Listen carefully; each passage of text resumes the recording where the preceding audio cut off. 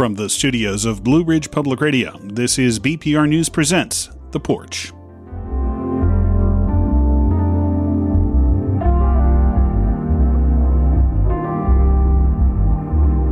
I'm Matt Bush, and for the next hour we will touch on three topics as we continue to process and unravel the insurrection at the U.S. Capitol on January 6th.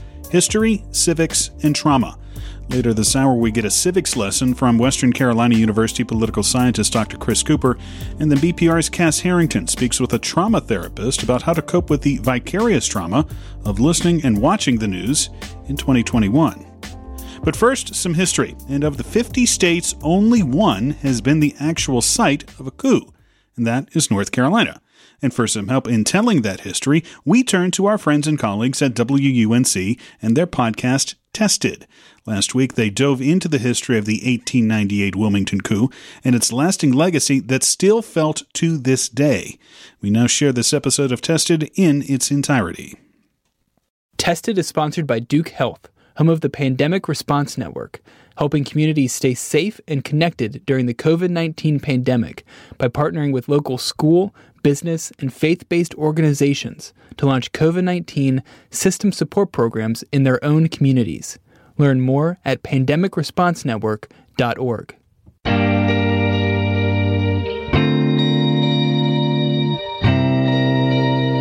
I'm Leonida Inge. This is Tested from WUNC, a look at what the day's challenges tell us about where we are, what we believe, and who we want to be in North Carolina and the South.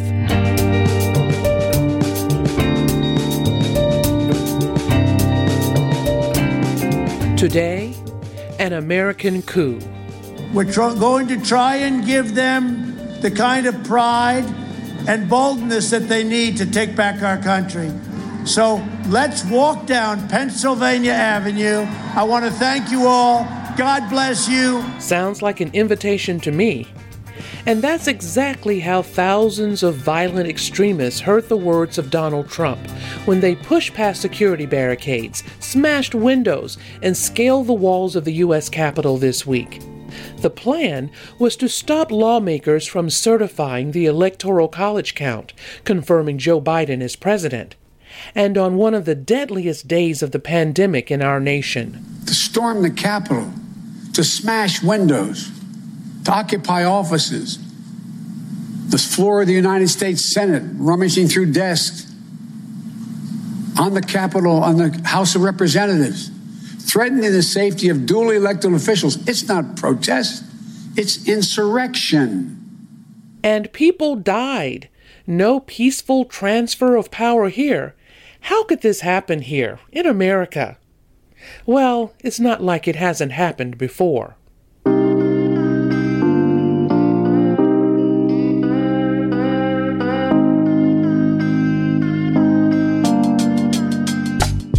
In North Carolina, some of us have been schooled on another insurrection, one that's not well known to most Americans. In 1898 in Wilmington, North Carolina, another terrorist mob dismissed the democratic process and made an effort to overthrow the elected government there. They were successful. The day was so bloody and so against the norms of American democracy that many people just don't talk about it, even now, more than a century later. But the history of what happened in Wilmington in 1898 is starting to make its way into mainstream understanding of the political divisions in our nation today.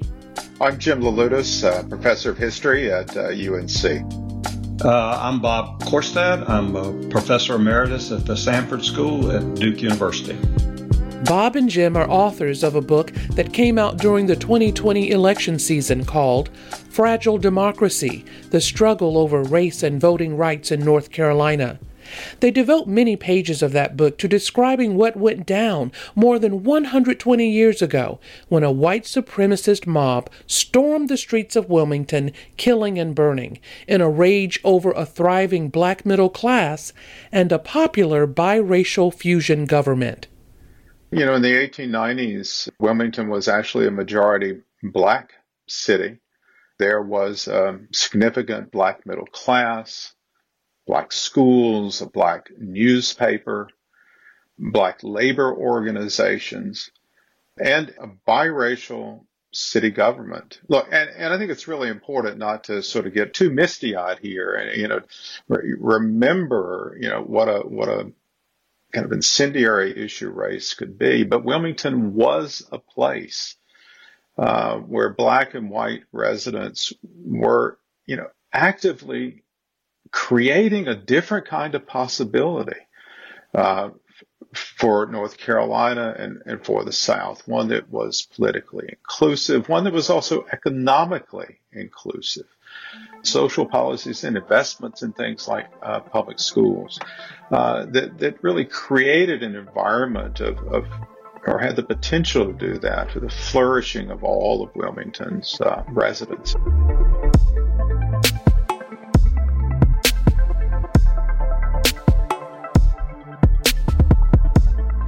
People do jump very quickly from emancipation to Jim Crow, forgetting that between 1865 and 1898, 1900 in North Carolina, this is a long period of experimentation when people are trying to figure out just what the future is going to look like.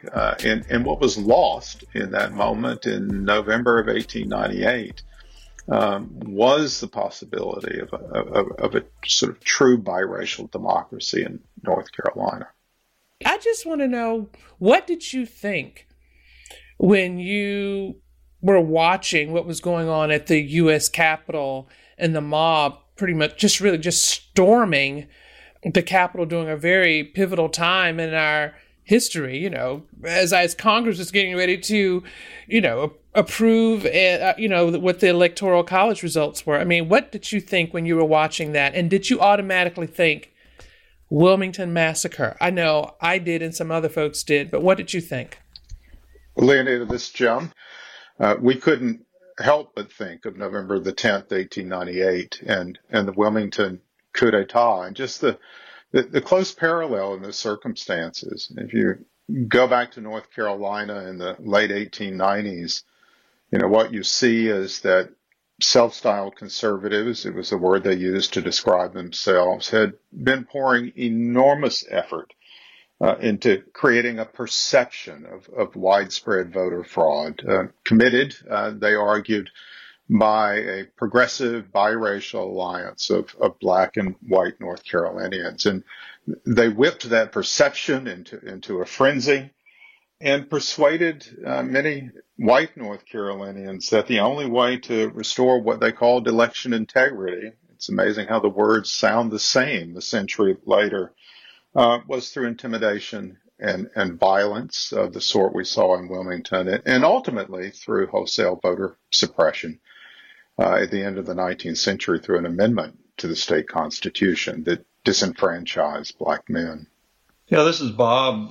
Just to follow up on that, I think that we've seen something very similar to what took place in North Carolina in the late 19th century and in Wilmington in particular over the past decade in this state, and certainly over the past 4 years throughout the country. Again, this kind of perception of voter fraud that's certainly since the November election being perpetrated by the president and many of our Congress people in North Carolina, where absolutely none exists. There's no evidence that any of these claims have any foundation in fact. They're just all made up as a way of stirring up the electorate.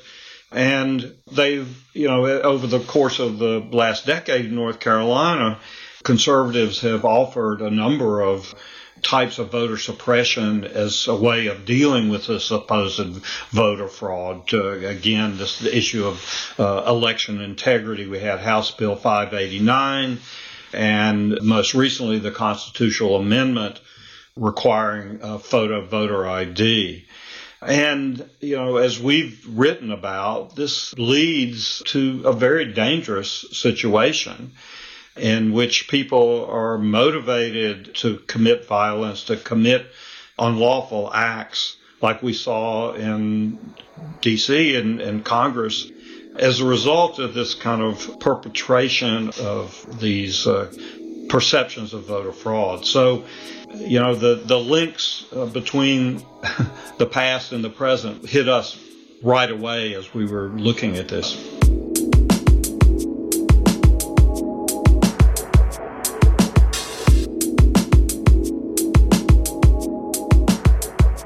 So when you think of the massacre and how it's been described as sort of a turning point, ending Reconstruction, that era, and bringing on the Jim Crow era, cementing segregation pretty much and the oppression of Black people in the South, how might things have been, I guess, different, do you think, if that massacre didn't occur? This is Jim. When I'm teaching this era to my students, I ask them to think through a very similar sort of question. And what's really remarkable, if you look back at North Carolina's history from emancipation through the Wilmington coup and Black disenfranchisement, is that you could argue, I think, that if biracial politics had any possibility of success in the South, it was here. During Reconstruction, a larger percentage of whites than in any other Southern state went across the race line and allied themselves politically with newly emancipated slaves. And in the 1890s, white populists, Black Republicans forged an alliance and one controlled the legislature and the governor's office. The only place where that kind of fusion politics, one control of state government across the board. And it was a remarkable moment. You saw expanded investments, for example, in care for the poor, in education and health, and so on, a real progressive agenda. So that, it was a lost moment of possibility. And I'd like to think that maybe we're at a similar moment today. What's fundamentally different is how different the demography of our state and country look today. And when I look at that gives me some hope. James Laludis and Robert Korstad are authors of Fragile Democracy, The Struggle Over Race and Voting Rights in North Carolina.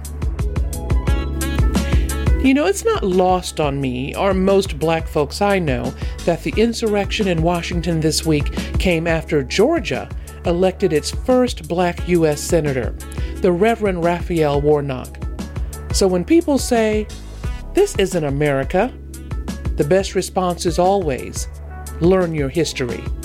I think what we see in all of this is that the way that the modern Republican Party has become, in effect, a Jim Crow caucus that looks very much like the white Democratic Jim Crow caucus in North Carolina and other southern states in the age of segregation.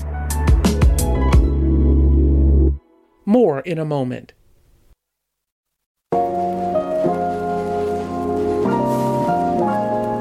Before we move on in the show, I have a question for you. Are you ready to co-create the world we want to live in? Then I recommend you join the community listening to Our Body Politic, a political podcast that's by and for women of color, with everyone welcome to join the feast. The show offers a new view of the news, making politics personal, with host Faria Chideya, a veteran Black woman journalist who has reported all over the U.S., from Standing Rock to Air Force One, and covered every presidential election from 1996. Each week, with her passion and decades of experience, Faria gets real with women you need to hear from, like Senator Tammy Duckworth, Representative Rashida Tlaib, journalist Amna Nuwaz, author N.K. Jemisin, and more. So if you want your political news to lift you up and be useful in your daily life, check out Our Body Politic. Subscribe to Our Body Politic wherever you listen to podcasts. My tweet said, just when you think things have changed from 1898, spoiler alert, looks like they haven't. This is Rhiannon Giddens. I'm from Greensboro, North Carolina, but I currently live in Limerick, Ireland. And I'm a singer, a musician, a composer, and an armchair historian. And I've been working slowly but steadily on a project about the Wilmington Massacre of 1898. Rhiannon is a Black biracial woman, a MacArthur Genius Award recipient, and a Grammy winner for her work with the Carolina Chocolate Drops. In recent years, she started thinking creatively about how to tell the story of the 1898 Wilmington Massacre. The project is still in the early development stages, but she kicked it off as part of Come Here, North Carolina's In the Water series. That's where she performed a series of folk songs from the perspectives of people of color and immigrants.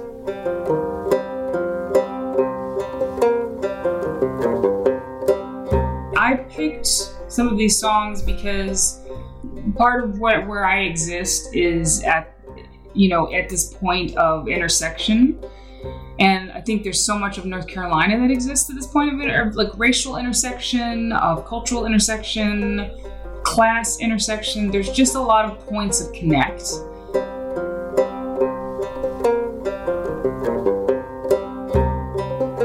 It's the jockeying for position that has been some of the biggest downfall of any kind of harmony we might have in this country, is that it's how class divides us and how it makes us fight each other when the people at the very top have everything anyway.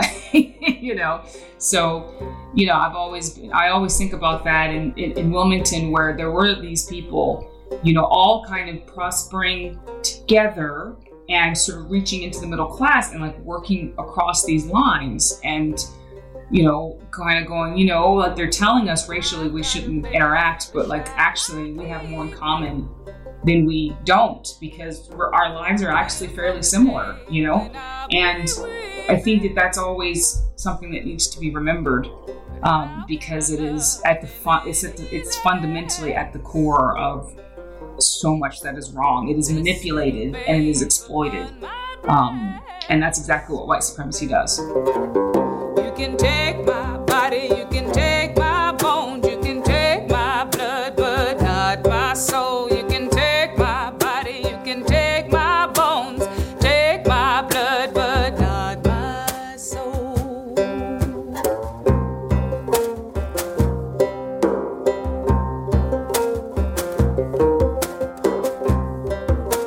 And you think about like the folks in Wilmington, like maybe a generation out, right? Like maybe their parents, like people who were, in their strong working age, like their parents would have been enslaved, or their grandparents, and like they are their parents and grandparents' like dream, right?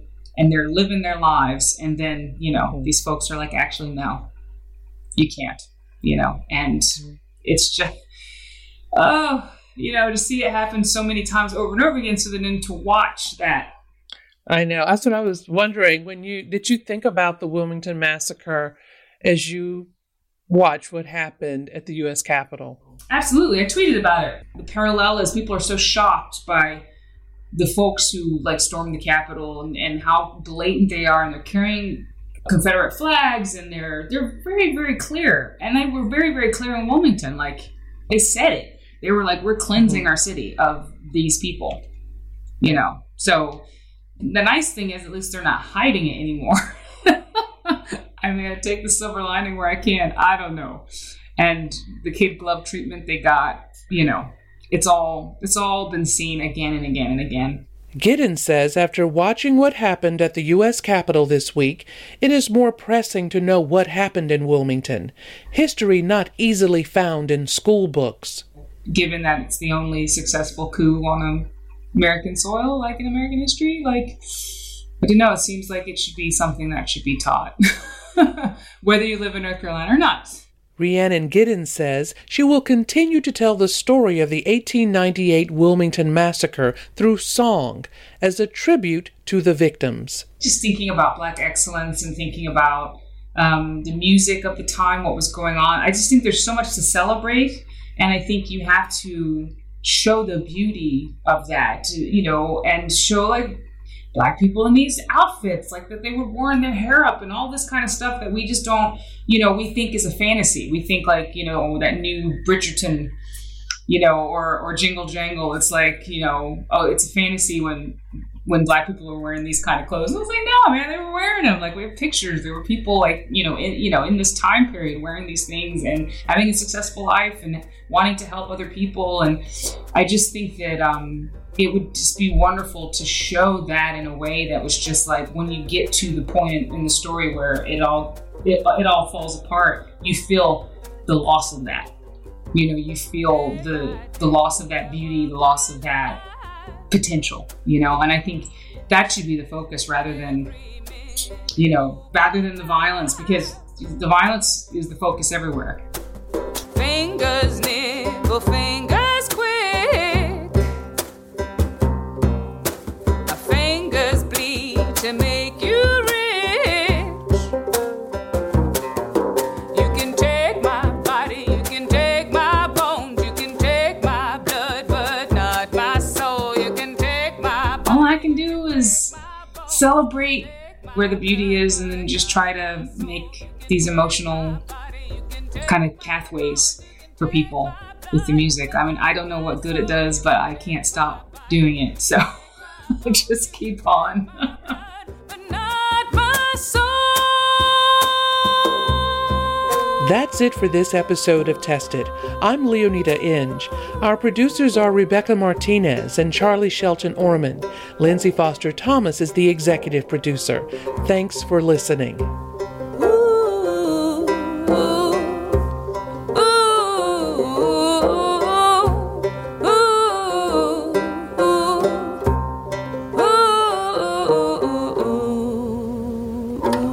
That was last week's episode of Tested from our colleagues at WUNC. We thank them for allowing us to air their work as part of ours. You can download episodes of Tested anytime from wherever you get your podcasts.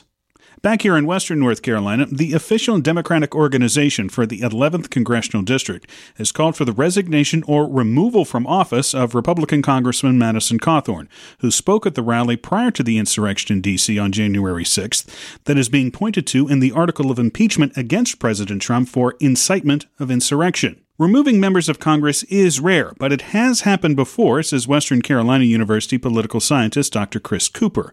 Over Zoom, we had a lengthy discussion about rules in our government many experts might not have even known until last week, simply for the fact there hasn't been a reason to use them for 150 years. Okay, so first of all, we cannot recall members of Congress. So once we've elected them, they are in office. They are out of our hands, essentially. So there's no way you can't get a petition. There is no way for individual voters to remove somebody from office. They can be expelled from office with a 2/3 vote of that chamber, right? So if you're talking about removing a member of the House, be 2/3 a vote of the House. If you're talking about the Senate, 2/3 vote of the Senate. It's extremely rare. It can happen. It doesn't give a lot of specific rules, but they do kind of open a window for if somebody engaged in insurrection. Okay, so that is expulsion. 2/3 of Congress right now. Let's get into that first. That would be quite a level to get to right now, just given the partisan makeup of Congress. The last election, Democrats now control each chamber, but by very slight majority, slighter majority than they had in the House, and now by one single vote in the Senate. So, again, the difficulty of doing that right now, before we get into the history of it, there is a high level of difficulty right now in expelling a member of Congress, given the partisan makeup of not just Congress, but obviously the United States. That's right. You would have to have some sort of a bipartisan agreement. So if you're talking about, trying to expel a Republican member of Congress, obviously you would need all of the Democrats, and then you would need a sizable number of Republicans.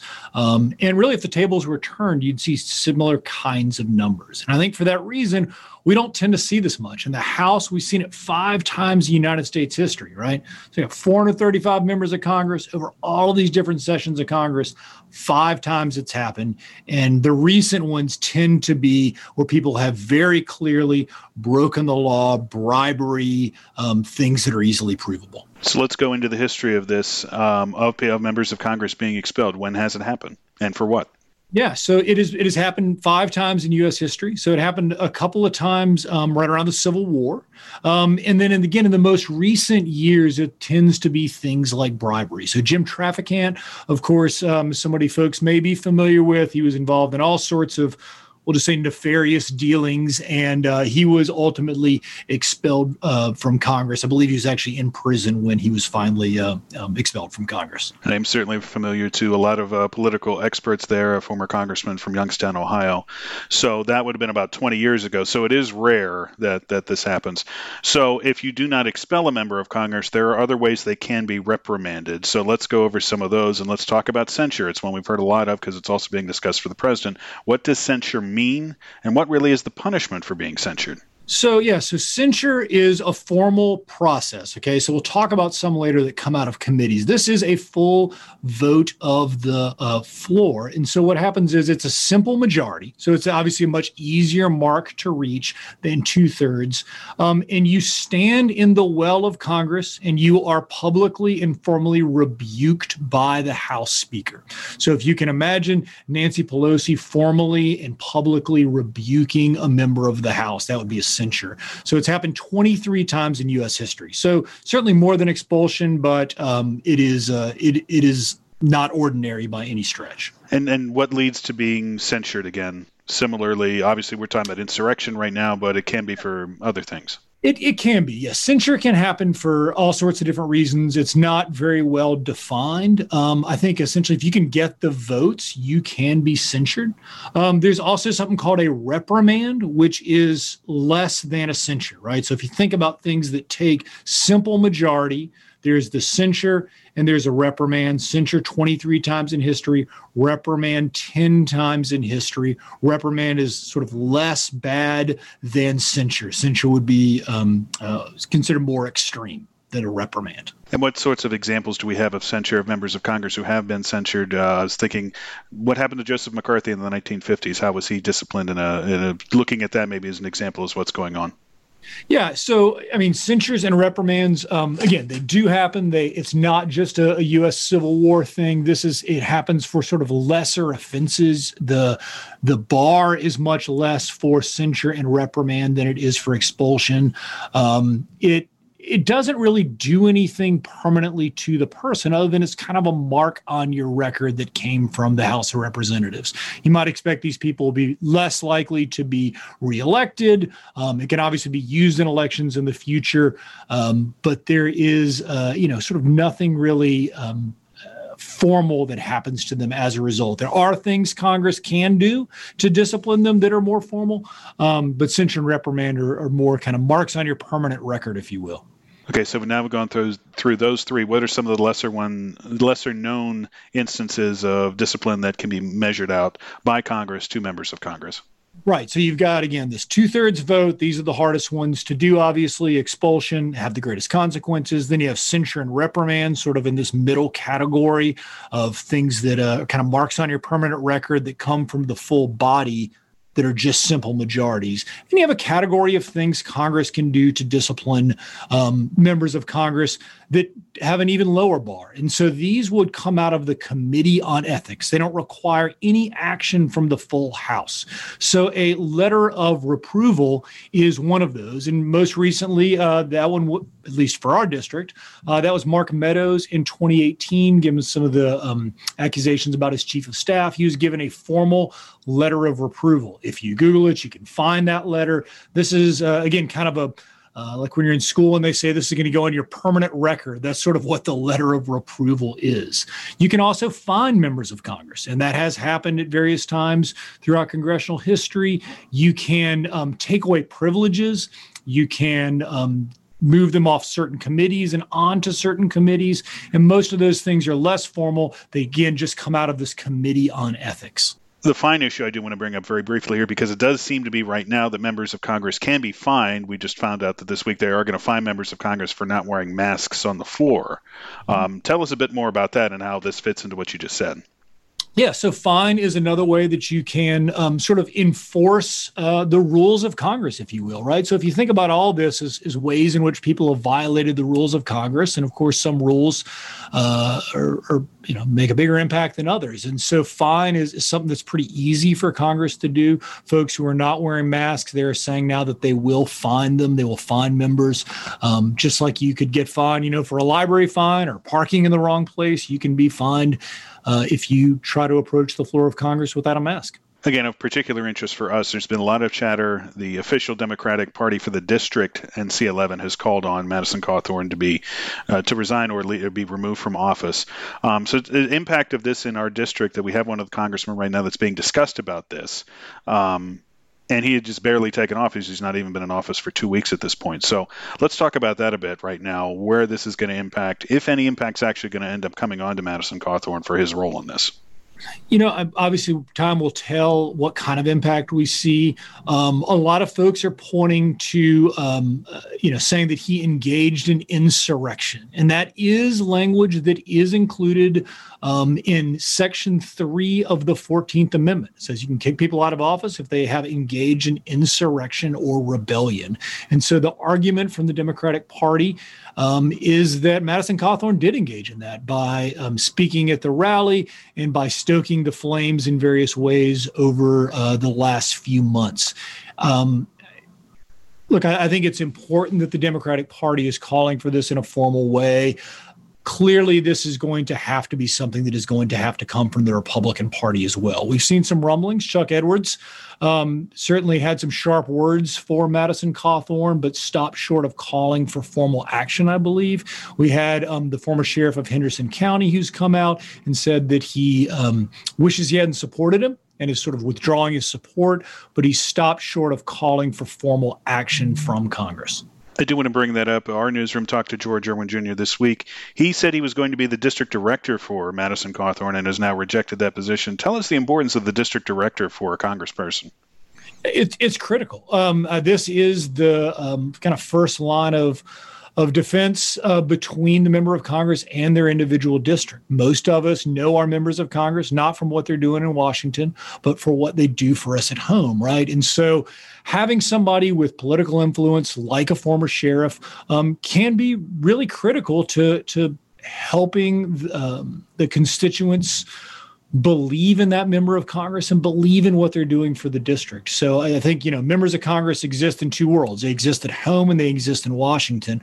The one that we see and feel is the one at home, and that is often through the district director. Okay, we're going to move on to impeachment now, too. With the impeachment proceedings moving forward within President Trump's last week in office, a president can still be impeached even if they're not in office anymore. So explain that to us first. Yeah, absolutely. So we got to remember, first of all, that impeachment is a formal accusation, right? So when you are impeaching somebody, that does not mean you've kicked them out of office. Of course, President Trump has already been impeached.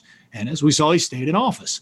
So impeachment at this point could be a way to try to keep him from running for office in the future. Of course, the Democrats would like to keep him from running for office in the future. And there are some Republicans who have expressed that they think it's in the best interest of their party and their country for him to be banned from running in the future. And so I think this is really, one, it's about punishment. It is what some people will perceive as justice. And it is also about the future of the Republican Party and the future of this country. How does impeachment lead to him not being able to run for office again? Right. So, yeah, there are ways in which they can kind of work that in impeachment if they are able to kick him out of office. So once they've kicked him out of office, they can essentially make sure that he is not eligible to be elected again. If he's not eligible to be elected again, of course, he can't then run for office. So, again, it's a kind of a way to signify, to shape the future of both the Republican Party and of the Republic. And this is just to say this again, I guess the nuts and bolts of this is this would obviously be happening once he has left office next week. President Biden is now president.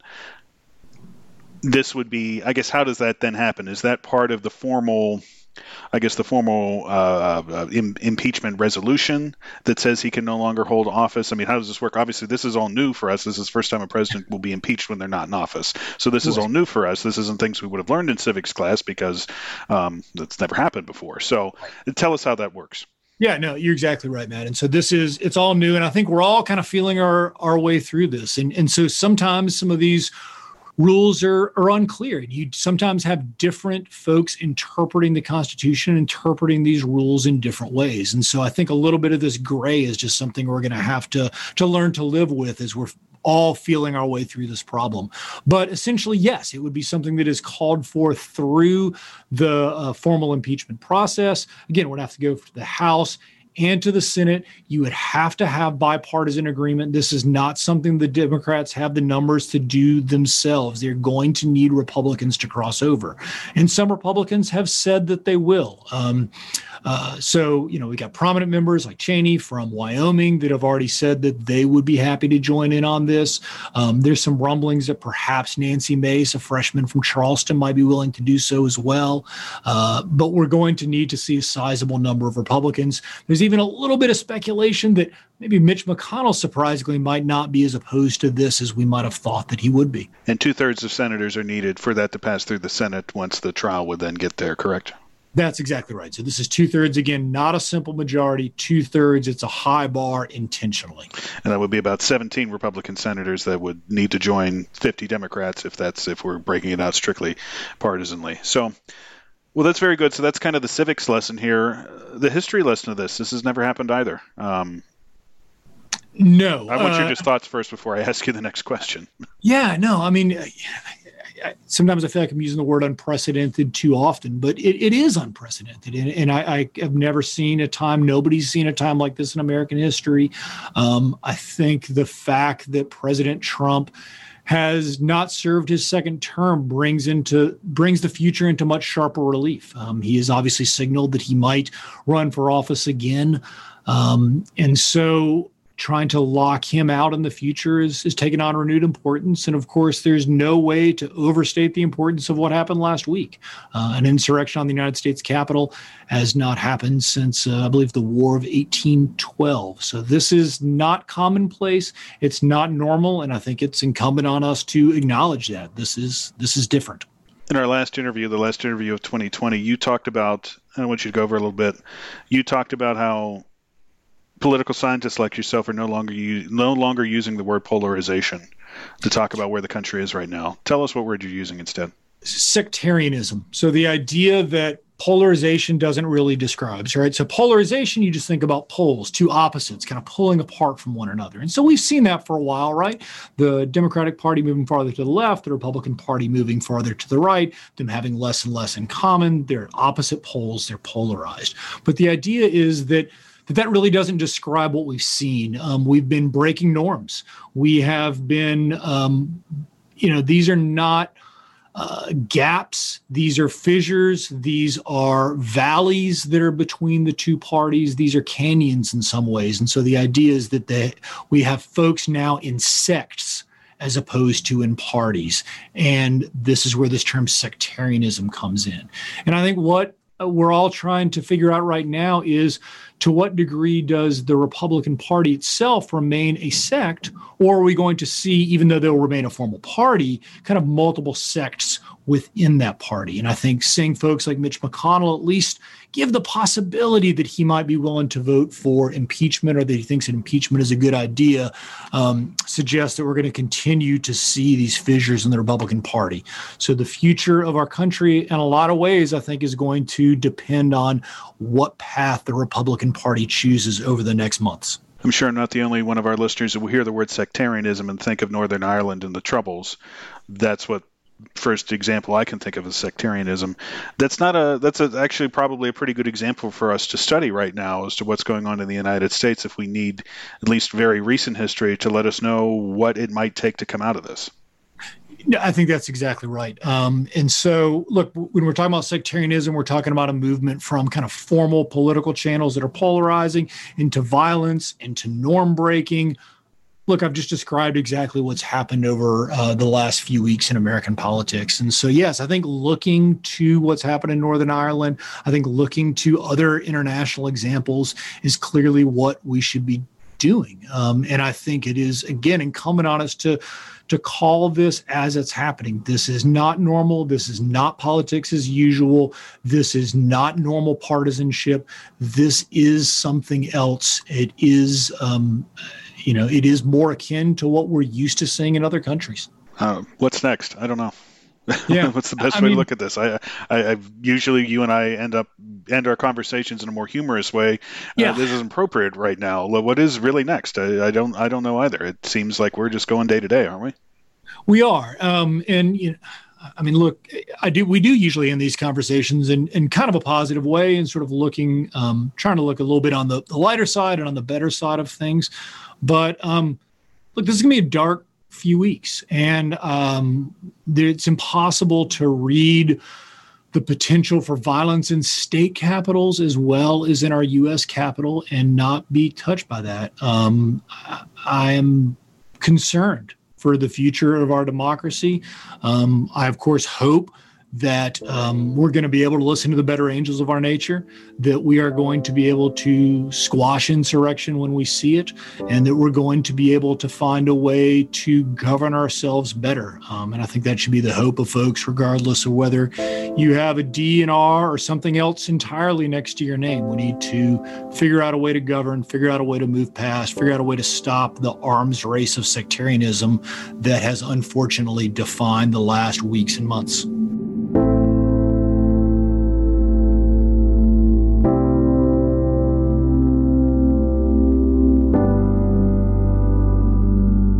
That's Western Carolina University political scientist Dr. Chris Cooper.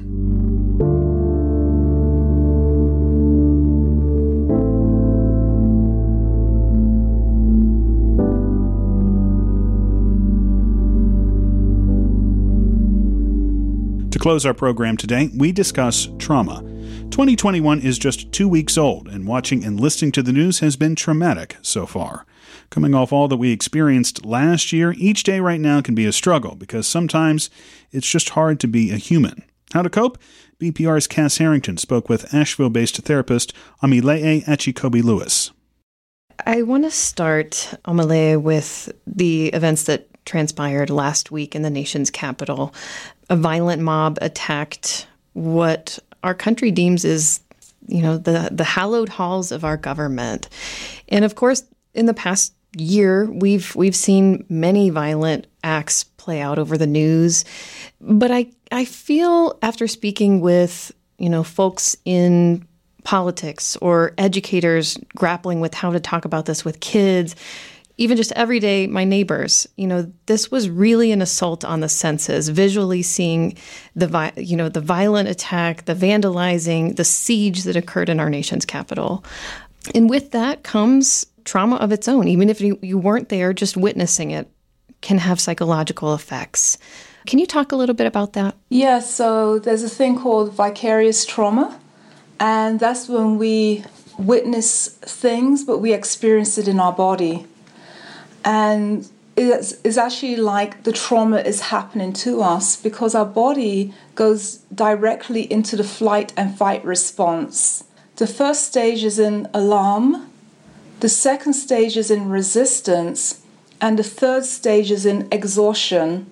So when everyone was glued to the TV and going through this response, they were actually in the alarm stage. The shock and alarm, which is actually the flight and fight response. The flight and fight response is actually a good stage. It can actually help you get out of a real life situation. However, we couldn't get out of a situation. So what happens is those stress hormones, they just flood around the body and there's nowhere for them to go. So what we end up doing is going into the second stage of the trauma and the stress, which is resistance. If the stress hormones don't decrease, we go into what is the third stage, which is the exhaustion stage. I actually did put the question onto my Facebook and several Facebook pages to ask them what did they go through. And most people said they went into alarm, shock, they were crying. And so when we're in that resistance stage, the longer you stay in it, the longer you can't find a homeostasis within yourself, you go into exhaustion. And we know when we go into exhaustion because suddenly we feel this slump of energy. It's during the final stages when we can get really sick. And so I think one of a few comments that I noticed on the Facebook when I asked that question is someone actually said they threw up. And other people said they had headaches, they had nausea, and they felt just really, really sick. So that what happened, they were going into that exhaustion stage. So that actually explains emotionally and physiologically what happens. So imagine now, none of that is still resolved. And you're going into deeper and basically deeper exhaustion. Plus, people are fearful about what's coming up next. So you're in this loop. You're in this kind of general adaptation loop. And so if you don't have ways to cope, you're going to be getting emotionally, physically sick. Yeah, I've heard the expression, the body keeps score. You know, whatever emotions we're experiencing, it has a physical manifestation. I'm wondering about that final stage that you're describing about exhaustion, you know, with all these chemicals floating around in your body with nowhere to go. You're kind of trapped in the sensation, observing something horrific. Along with that, there's a lot of feeling of hopelessness because we watched a very secure building, or so we thought, be violated, and representatives of government, their lives were at stake. Things that we thought could never happen did. And, you know, thankfully people were evacuated, but it could have been much worse. And so for folks in government or media or even anyone who cares and is watching this moment, they may feel like, wow, what do we have left? What is protecting us? How can people work through feelings of hopelessness or even fatalism in this moment where it's like, what do we have left? Wow. Whew. So as you were talking, I felt tears coming up, which just proved to me that the trauma does sit in the body. I felt hopeless as well. And how did I get that hope back? What did I do when the floor was knocked out from underneath my feet? Basically, what is secure, what's left, as you said. When it happened, I actually painted. I started painting and also did a sit-down meditation. I had to find a way to go back home within myself, to find a place of inner strength and inner power, a place of wonderment and belief in the wonderment of life again. A belief that there is something so much more than this rage, something so much more, and that's something that cannot be found with the intellectual mind. You have to draw the senses and the self back within to find home. And I think we all have meditated when we listen to music, when we go for a walk. What happens? The senses go back within. And to put it into technical terms, what just happened is you got your body out of the sympathetic nervous response, which is that flight and fight response. The parasympathetic nervous response is the response the body goes into when it goes into a state of sleep, deep healing, deep relaxation, dream state. And so this is what you're doing when you do any activity that draws you back inside. You have actually manually switched your nervous system over to a part of your body response in your brain that believes in hope again, that believes in the magic of life again, that knows that there is something out there and something within that can overcome. And knowing that life continues, just listening to the sound of your breath, it's continuing. The sun will continue to come up in the morning. It's focusing on those little simple things that keep moving us forward. Yeah, exactly, because I know when I woke up this morning and I was thinking about the question you asked about last week's events, that was exactly what happened. When I did my meditation, I actually went into this deep state of gratitude for what? For my breath. Focusing on these things restore us. It's a restorative practice. Well, I want to go back to a term that you introduced out front in this conversation, vicarious traumatization, of merely seeing a violent event, whether it didn't happen directly to you. You can be watching on TV or even in a movie, something can be traumatizing. I don't want to, make a silver lining out of trauma. It's painful. It's hard. But is it an indication of our human ability to empathize, to feel other people, thousands of miles away from us? I don't know if there's something that could be drawn out of that. I think that's a really, really good perspective, because actually, why do we get traumatized from something that's not actually physically happening to us? It's what you said. I think that's a really good window and perspective to look at things, is because of empathy. If you didn't have empathy, you wouldn't feel traumatized, because empathy gives us a sense of connectivity to something. So when we were watching TV or hearing about the events, it's almost like we were that person we saw getting hurt. We were those people we thought may get hurt. Now, people who don't have this level of empathy, that's a whole nother story. That's psychological damage. But the true state of the human being, the true state of living beings is empathy. And that's why we feel the trauma. It's interesting to be doing this interview because I work in news. I have to consume it daily. I do try to unplug at the end of the day. I'll light some candles, put on some bossa nova. But how can we healthily consume news that can be traumatizing without disconnecting ourselves from what's going on in the world? Very good question. The answer is, because I had to work this out for myself, and as a counselor, I've had to help other people with this. So I'm a news hound as well. That was my first profession. I would say to stay in touch. Give yourself a time when you're going to watch the news. Then switch off for most of the rest of the day, because you have your family. You have your whole life you're going to miss out on. You know, if you have kids or a partner or your dog, your cat, whatever, you know. And I would recommend a regular routine of even 1 to 2 minutes of meditation.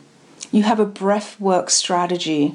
Because people talk about mindfulness, but one thing about mindfulness a lot of people don't emphasize is you can transmute your pain.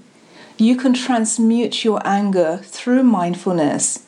By paying attention to the small things, you've allowed your body to go into a deep state of relaxation. You can also breathe, and on your out breath, you can release the stress. You can release the trauma. I would say, and I've taught this to clients a lot, within literally half a minute, you can switch into the parasympathetic nervous system and release all anxiety from your body. Well, I think part of the power of this conversation is merely acknowledgement, you know, for listeners who are feeling these things, feeling discouraged or horrified, physically feeling the pain of this moment. That's natural. It's the human response. It's a matter of, okay, what can we do to take care of ourselves and move forward? Well, Amalia, I have one more question for you. Listeners, I think, will be delighted to hear your accent. You're from London originally, and so I wonder how, if at all, watching this happen as an immigrant affected you differently, if you have a different angle that you could lend to the conversation. You know, kids who grew up in this country like myself, who went on that 8th grade trip to the Capitol and saw, you know, where our government came together, to see it vandalized means something to me that might be different for you. That's really good, being from the outside, an immigrant, a double immigrant, because I'm from London and my family from the Caribbean. Now I live here. Makes me a triple immigrant. But it is interesting because I do have an inside perspective. So when I saw the building being desecrated, I was imagining the Parliament in London being desecrated, and that helped increase my empathy. And I was trying to also feel what others would be feeling. So that was the image. And I just knew that in London, I just knew that wouldn't happen in quite the same way. I just couldn't imagine it. So that actually increased my horror of how on earth did this happen. So I was still in that state of horror. Also, looking at the people being hurt, even though I'm from the outside, I completely identified with that as being another human being to another human being. And I knew this was a sacred building because I was able to identify the Parliament. People in London would have been maybe collapsing and fainting at the idea. I mean, it's just unimaginable, sacred. Because it was almost like the people themselves were being attacked. You are one of those people. You know, you meaning whoever was watching it. I felt like one of those people. I felt like humanity was being attacked. I think what was going through people's minds unconsciously was also, where's the kindness? Where's the compassion? And I think that's also how this really got so out of hand. I mean, we're in this moment where we are distancing ourselves from each other physically for good reason, for public health, but at a cost. You know, empathy comes from that interaction and seeing someone's reaction to our behavior. Cass, do you mind if I do one thing, but you can say no? Could I show people a really quick breath technique that will help them to release trauma and stress really quickly? Please do, yeah. So basically, you can do this breath technique anywhere you are. I do this with clients who suffer from very severe chronic depression and anxiety. I call it double breathing. So you can close your eyes, you could be standing up, you could be in your office, you can be anywhere.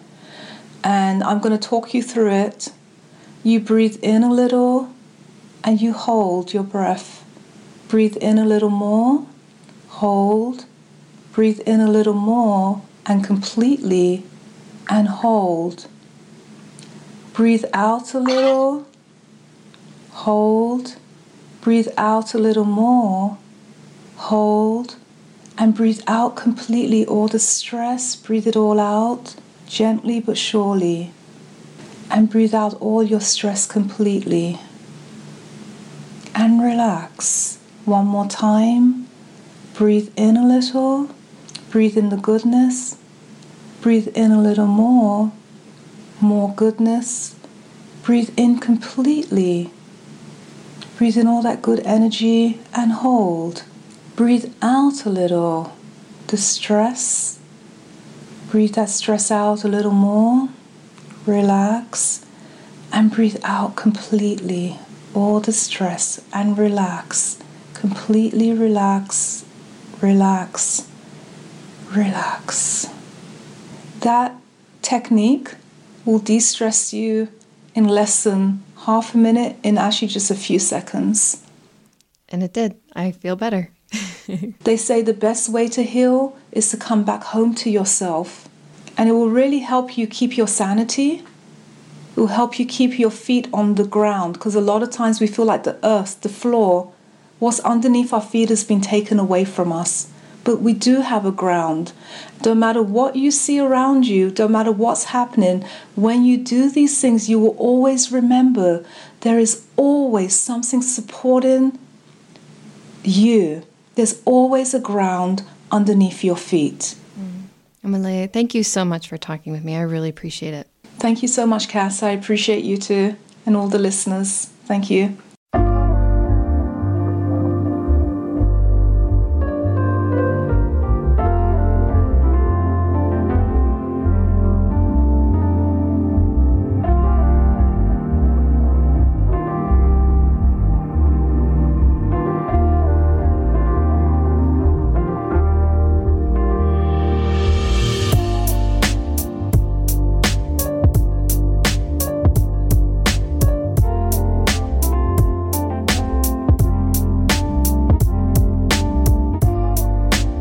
That's Asheville therapist Omaleye Achikobi-Lewis speaking with BPR's Cass Harrington. And that concludes this episode of BPR News Presents The Porch. The BPR News team is Helen Chickering, Cass Harrington, Lily Knepp, Matt Peiken, Corey Valancourt, Megan Kane, and me, Matt Bush. If you want to get in touch with us, send an email to news@bpr.org. And remember, you can listen to episodes of The Porch, plus our other two podcasts, The Waters and Harvey Show and Going Deep, Sports in the 21st Century, anytime with the free BPR mobile app or through Apple or Google Podcasts. Stay safe, mean it, and we'll see you again soon on The Porch.